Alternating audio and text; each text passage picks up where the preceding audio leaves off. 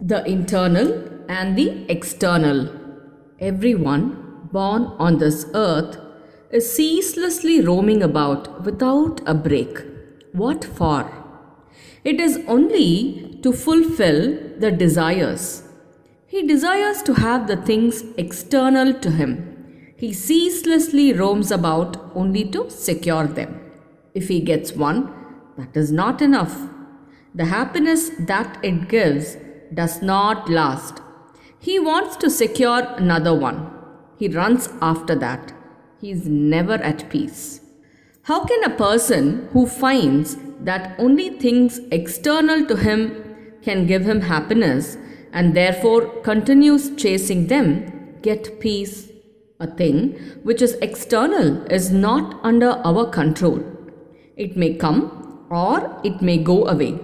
Even when we think we have secured it, it may slip out of our hands. It is impossible to secure happiness from things and matters which are external to us. It will only mean our effort to spoil peace. The reason why man goes searching for happiness from the external objects is that inside he is the form of bliss himself. Because he is of this form of bliss inside himself, he is always in search of happiness. Due to the effect of Maya, he has forgotten that he himself is of the form of bliss. Even so, since his nature is bliss, he only thinks that he should attain happiness.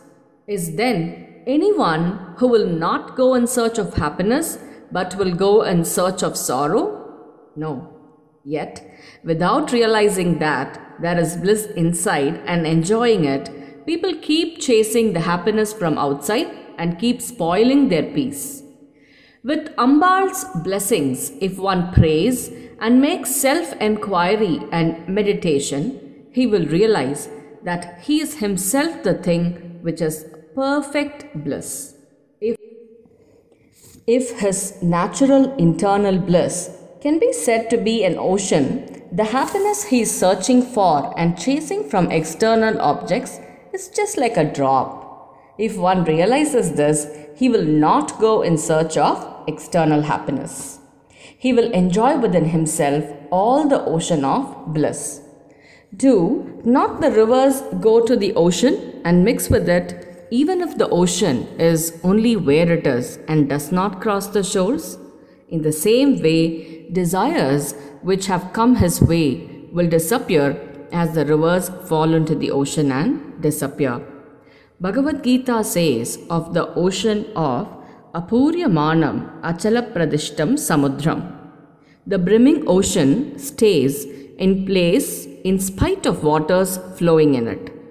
He will be like the ocean, overflowing with happiness, with no space for movement and remaining steady in peace.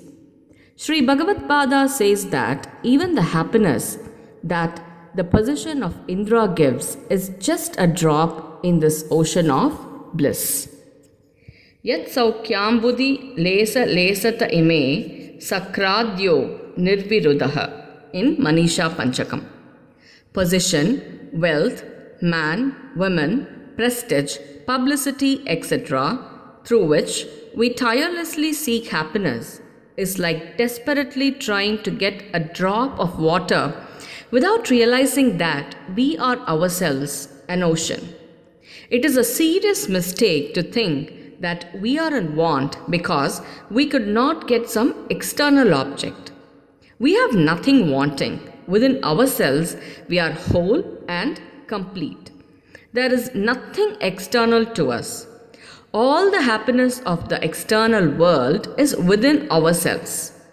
If anything comes from that seemingly external, let it come.